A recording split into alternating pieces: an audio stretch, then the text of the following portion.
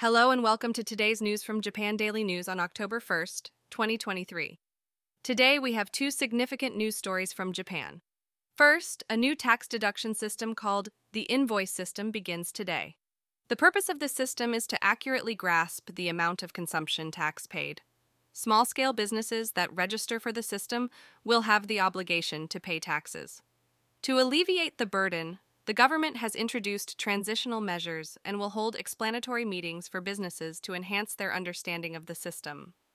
Moving on to our second news story, we have a weather alert for western and northern Japan. Due to the influence of moist air flowing towards a front and cold air in the upper atmosphere, the atmospheric conditions in these regions are expected to become highly unstable today.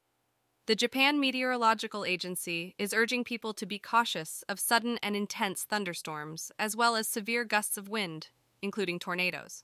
That's all for today's news. Stay tuned for more updates from Japan Daily News. And now for the weather.